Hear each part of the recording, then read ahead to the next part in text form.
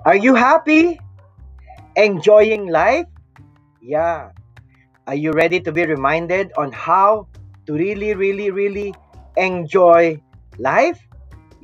Come on, let's pause everything now and listen and be reminded once more that life is a blessing, that life is to be enjoyed, that life is a gift. All right? So come on, let's listen now and be filled with that spirit. Alright, take it away. Game na po tayo sa ating masayang buhay. Yan, you are loved. Kaya masaya ang buhay, di ba? Mahal na mahal ka ng Diyos. At higit sa lahat, kaya ka mahal ng Diyos o kaya mo nararamdaman na masayang buhay, kasi kasama mo ang Diyos. Alam nyo, ang lihim ng masayang buhay. Be aware of the presence of God in our lives. Let's be aware of God's guidance. Yan. Let's be aware that God is leading us. Okay?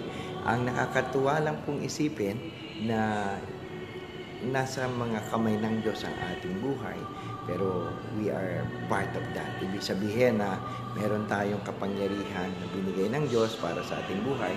At sigit sa lahat, ayaw pakialaman ng Diyos yung ating free will. Naniniwala ba kayo doon? Yan. So ngayon, magandang pag-usapan po natin, bakit ka hindi nagiging masaya? O kaya, bakit ka magiging may stress? Yan.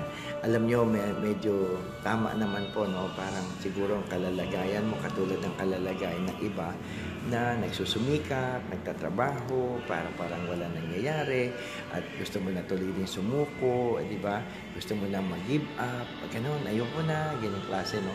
Alam mo, may ano ka dyan, meron kang, may punto ka, di ba? No? Parang wala nangyayari sa lahat ng pagsusumikap mo. Ang sa akin lang, siguro, let us seek the purpose of God. Baka yung ginagawa mo, ginagawa mo lang, no? Parang nakaka-stress talaga. Alam ko, siguro tingnan mo kung bakit mo siya ginagawa. Pagkatapos pag maliwanag sa iyo ang iyong layunin, pag maliwanag sa iyo kung bakit mo ginagawa yung iyong ginagawa, I believe that God God has actually equipped you already. And God will continue to lead you and answer your prayer according to His purpose and according to His plan. Answer your prayer that will even bless you more. Pero meron pong dahilan ng mga pagpapala sa ating buhay. What is the purpose of blessing? Baka ito po yung nakakalimutan natin. Siguro, again, yun lang naman po yung trabaho ko. Yung, kung meron man, trabaho naman. Hindi naman po trabahong ano. But kumbaga, my desire is just to encourage you. My desire is just to balik ka sa hulog. Yan. Na kasi, what do I mean ibalik ka sa hulog? Wala naman po kasi ako sinasabi sa inyo na hindi nyo alam. Yan, di ba ba? Wala naman bago. Di ba ba? Kahit ano pong ituring nyo pa, wala naman po wala pong bago eh. Parang I cannot consider myself na meron akong na-invento, na-discover. Wala eh. Ang lang alam ko lang pong pinapaalala ko sa inyo na pinag-uusapan natin, yung alam na natin. So ako po ay nagpapaalala lamang. Ako po ay nag-i-encourage lamang. Nagre-remind, ayan. Ano man tawag natin sa mga nagre-remind? Reminder? Hindi, yun na nga yun, reminderer. Kayo nga magbigay ng term, kung ano magandang term sa mga nagpapaalala. Kasi yun lang naman po ang aking layunin, magpaalala kung ano yung alam na. Yan. Kung ano yung nandyan na, kung ano yung nandyan ng ginagawa, kung ano yung alam na natin, nakakalimutan lang natin marahil. Kumbaga, dahil siguro sa kabisihan ng buhay, nakakalimutan mo. Katulad yung mga tinanggap na natin sa ating Diyos. Katulad yung mga pagpapala ng ating Panginoon. Katulad yung mga biyaya na ating tinatamasa. Nakakalimutan natin na nandyan na. Kaya ngayon, ano magiging dahilan? Yung unang dahilan ng ating mga stress. Ano yun? Hinahanap ang wala. Yan. Pag hinanap ang wala, obviously, meron na bang nakakita ng wala? Di ba? Wala pa. Anyway, kung meron man, di ba, no? Siguro nakita mo yung wala. Ayan. Pag nakita mo yung hinahanap mo, di supposed to be masaya ka na, pero parang tila bagang kulang pa rin. Do you quarrel or do you fight? Well, You may say that no, but let me give you another premise or another question. Pag nakuha mo yung gusto mo, it's good. Pag hindi mo nakuha, nagagalit ka, nang-aaway ka. Oh, mukhang tinamaan siyang bigla, no? Kasi yun ang problema. Kumbaga, pag hindi natin nakuha yung gusto natin, we quarrel with people. We want to have a stand. We uphold our entitlement. Yan, ganun ba? We uphold what we believe belongs to us. Kaya pag di natin nakuha yung gusto natin, pinipilit natin hanggang aawayin na natin yung mga tao. And that's what St. James says. Diba?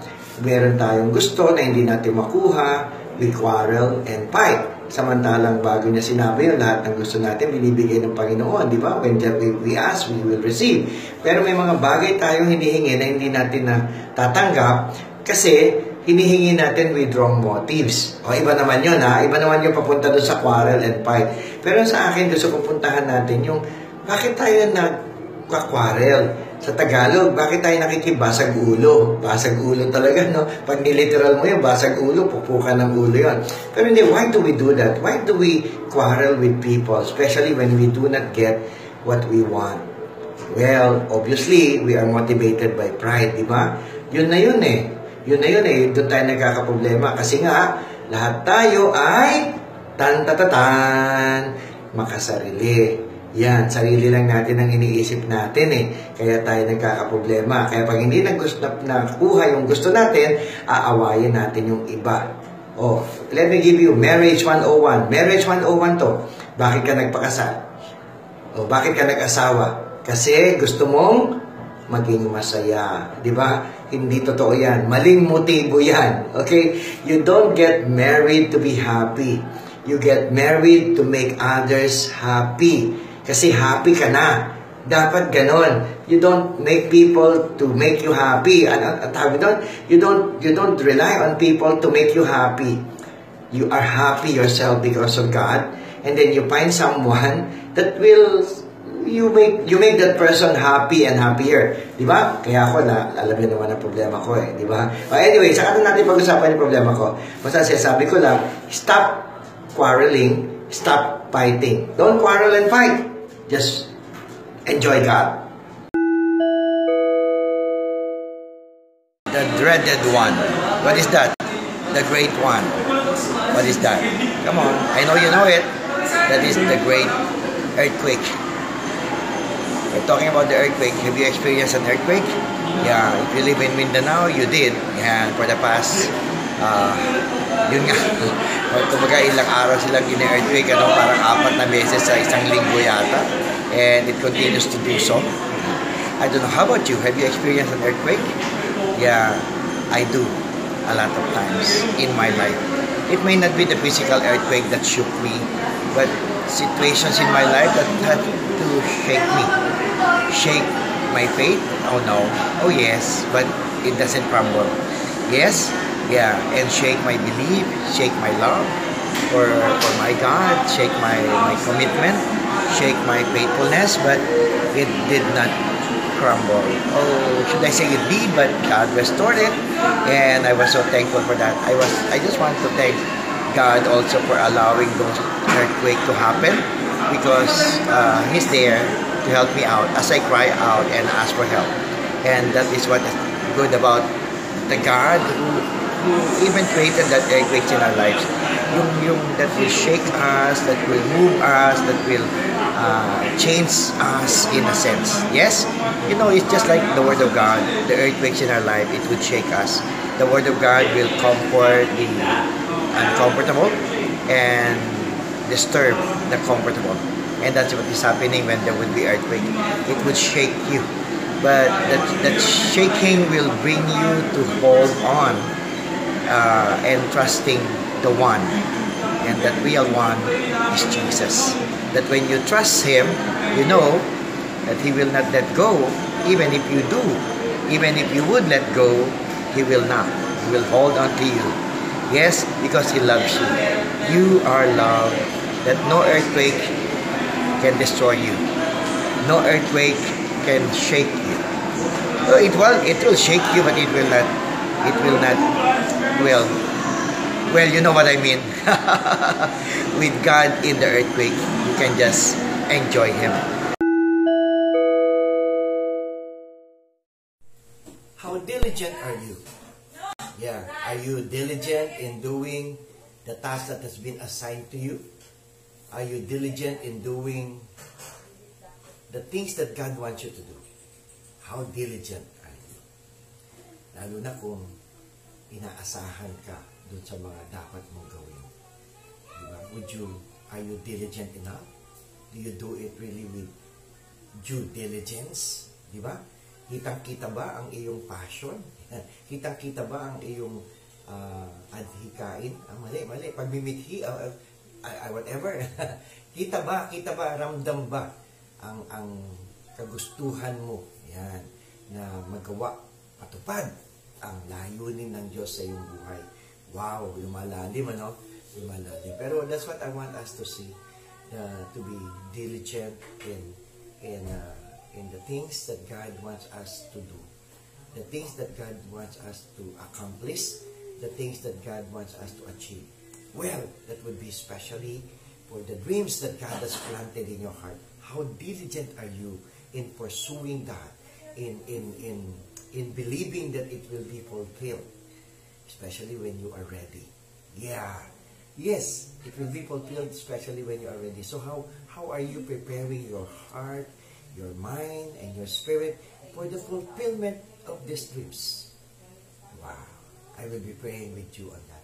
Yep.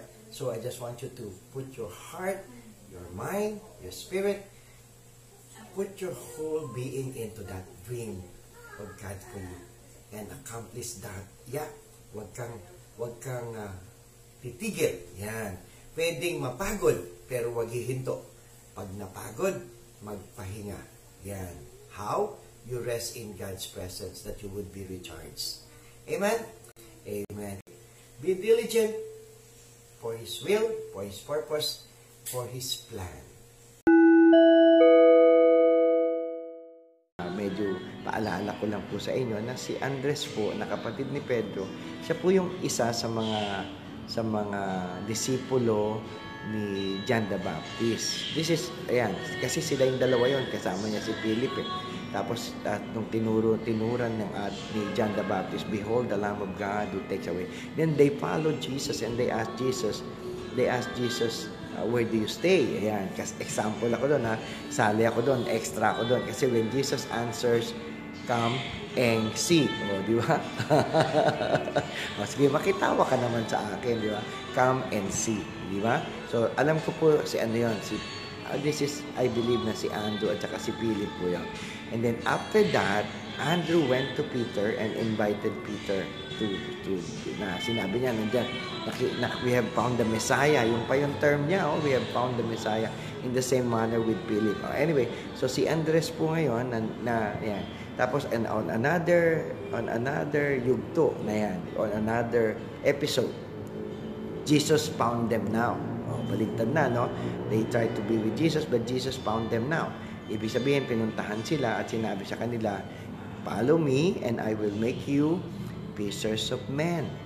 Fishers of men. Yeah? Diba? So, I will make you fishers of men. At tapos nakita pa din nila si Santiago, si James, at saka si John. Magkapatid din po yon, mga anak ni Zebedee. At ang nakakatuwa po, both of them immediately left their nets. Alam niyo yun, iniwan ang kanilang mga hanap buhay at sumunod sa ating Panginoon. Yan, di ba? Pagkatapos, ganun din po si James at saka si John. Hindi lang ang kanilang hanap buhay, pati ang kanilang pamilya. Kasi nakasama nila ang tatay nila, inaayos yung lambat. Pagkatapos, iniwan nila yung tatay nila when Jesus has invited them to be with Him. And they did. Kaya ikaw ba, kaya mong gawin yon? Yan. Tapos, what will brings us to disappointment is when Jesus has called you, yun naman po yung isa sa atin. When Jesus has blessed us, parang tila bagang wala na dapat problema. I totally agree with that. That when God would bless us, dapat walang problema eh. Di ba? Kaya lang, ito po medyo bigyan nyo ng pansin.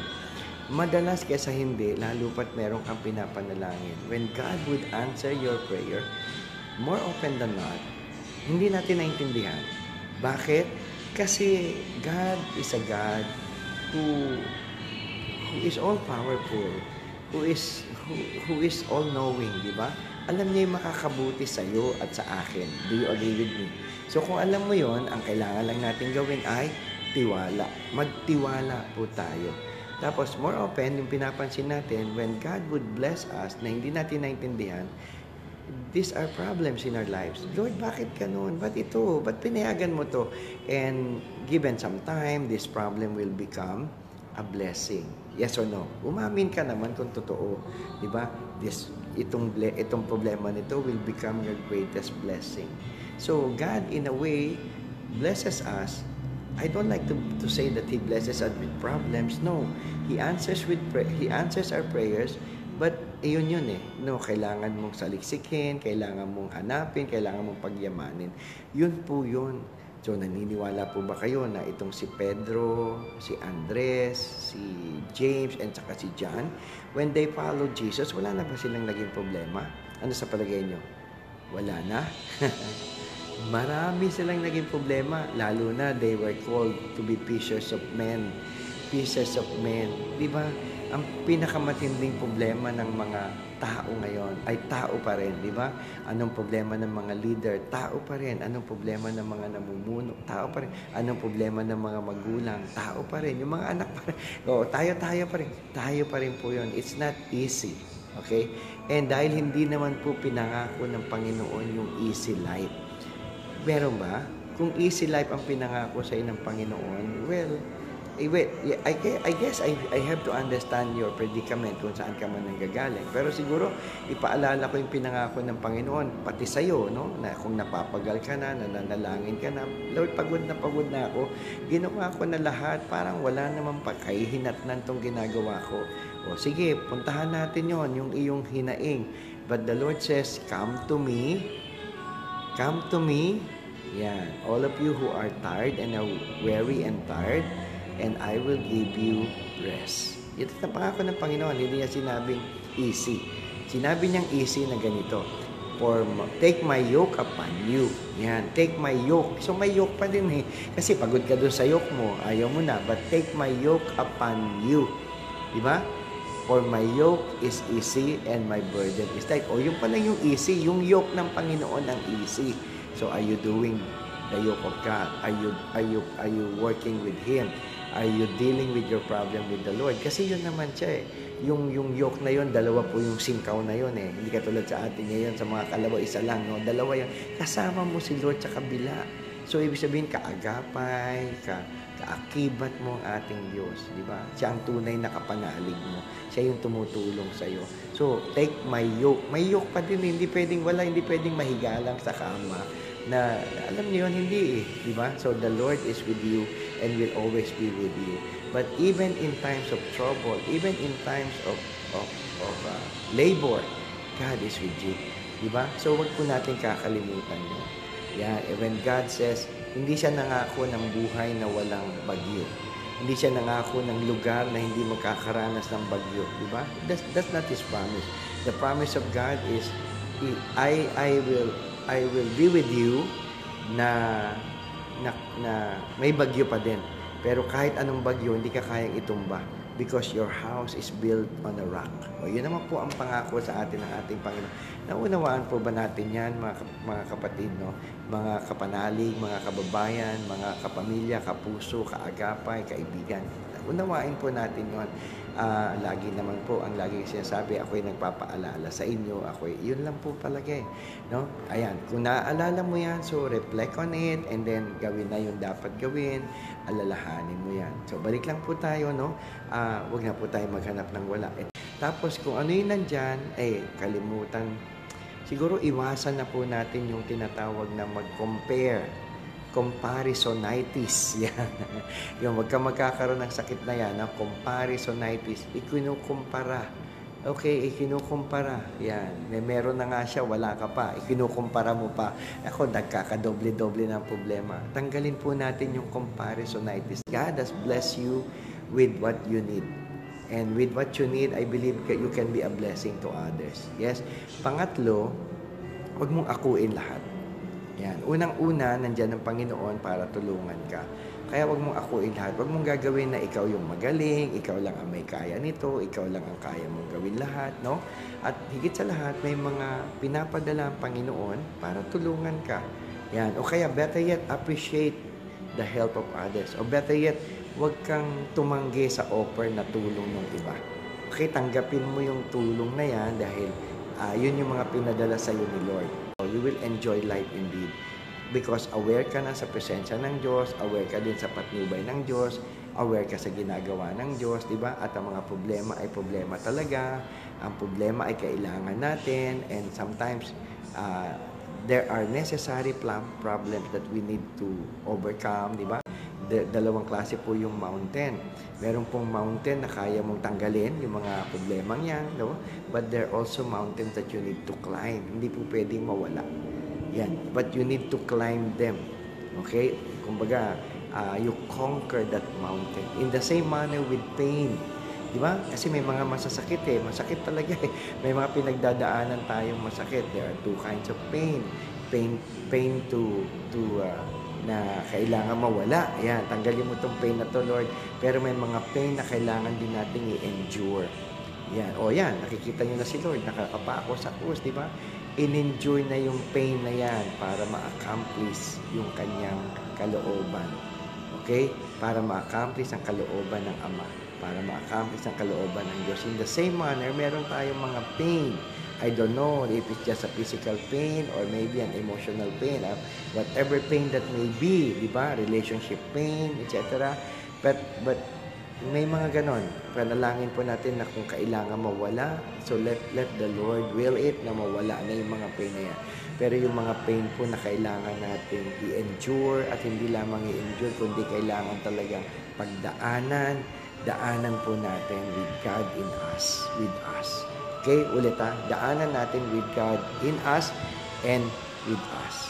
Yes? So, ibig sabihin, pag may pinagdadaanan kang problema, ito naman ang sa akin, no? Pag may pinagdadaanan kang problema, dadaanan mo yung problema. Wag mo tatambayan ng problema. Daanan. Ibig sabihin, tatahakin pa rin po natin yung daan na yan. Kasi meron po tayong mga kakilala, di ba? Mas gusto nilang mag-standby sa problema. Meron po akong kakilala na lalong hindi siya mapakali pag wala na siyang problema. O, totoo naman yun, dito naman talaga tayo mawawalan ng problema. Pero wag mong didibdibin ang lahat. Kasi ang lahat po ng problema may solusyon. Naniniwala ka ba doon? Kung naniniwala ka doon, so wag ka magmukmok sa problema. Di ba? Kasi kailangan lang natin hanapin ang solusyon sa mga problemang ito. Lahat ng problema may solusyon. Pag ang isang problema ay walang solusyon, sa totoo lang, hindi po ito problema. Dapat na natin itong pagdaanan. Diba? Although ang joke ko po dyan ay kung if you cannot, maybe you cannot face the problem. Yeah, but you got to face the problem. The only problem that you cannot face is when the problem is your face. Yeah, yun ang joke ko dyan. Hindi po pampalambot lang para lang magkaroon tayo ng kiliti. Okay? Ang buhay po ay napakasaya.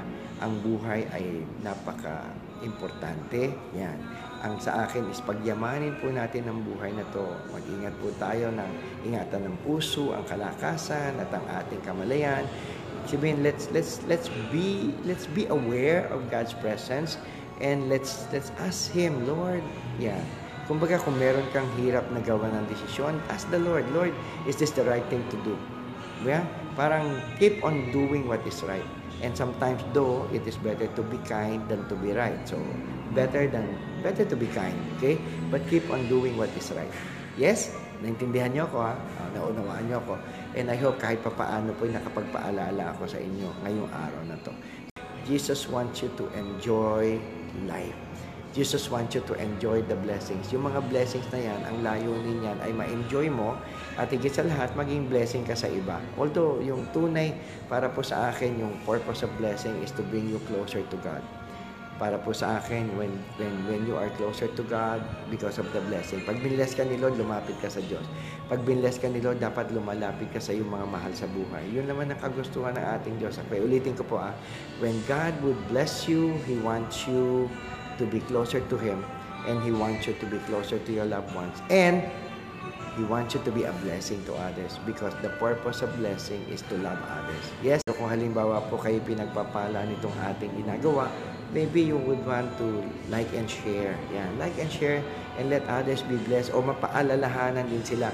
Kung hindi nyo sila kayang paalalahanan, ako na lang ang gamitin yung pagpapaalala sa kanila. Yan, di po ba? Kasi yun lang naman ako, yun lang naman ang ginagawa ko, ang magpaalala ng mga alam na natin. Okay, wala ako sinasabing bago. Ang lahat po ng naririnig ninyo, alam kong alam nyo na yan. Okay, hindi ka na bata. Okay, kung bata ka, ayan, merong bago matututunan. Pero kung ikaw ay, I know you know this. And God will bless you even more. I pray that God's wisdom will be on you. God's knowledge will be on you. God's understanding will be on you. And I pray for God's strength to be on you so that you will be able to do the purpose of God in your life. You will be able to know His purpose and do them. Okay? Do them with joy in your heart for the glory of the Lord. And you do it only because by His grace. Yes? So thank you for being there. I pray for those who need God's most, they will experience the touch of God today, and better yet, they experience the embrace of God. Yung mga nangangailangan ng yakap ng Diyos, yes, God will embrace you, and I know that you will just experience it and feel it now. Okay, thank you for being there. May God bless you, and God give you the desires of your heart. Thank you for being there. I'll see you again. Come on, let's pray about that. Lord, thank you, Lord God, that you entrust to us the things that you want us to do. And you believe in us, Lord God. Thank you for believing that we could be able to do these things for your glory. And thank you, Lord God, that as you believe in us, you prepare our heart to accomplish this and achieve this, that we may be able to give you glory and honor and praise. Yes, Lord. Thank you. We pray this, Lord Jesus, and we trust you that you will see us through. As we pray this with Mama Mary praying with us.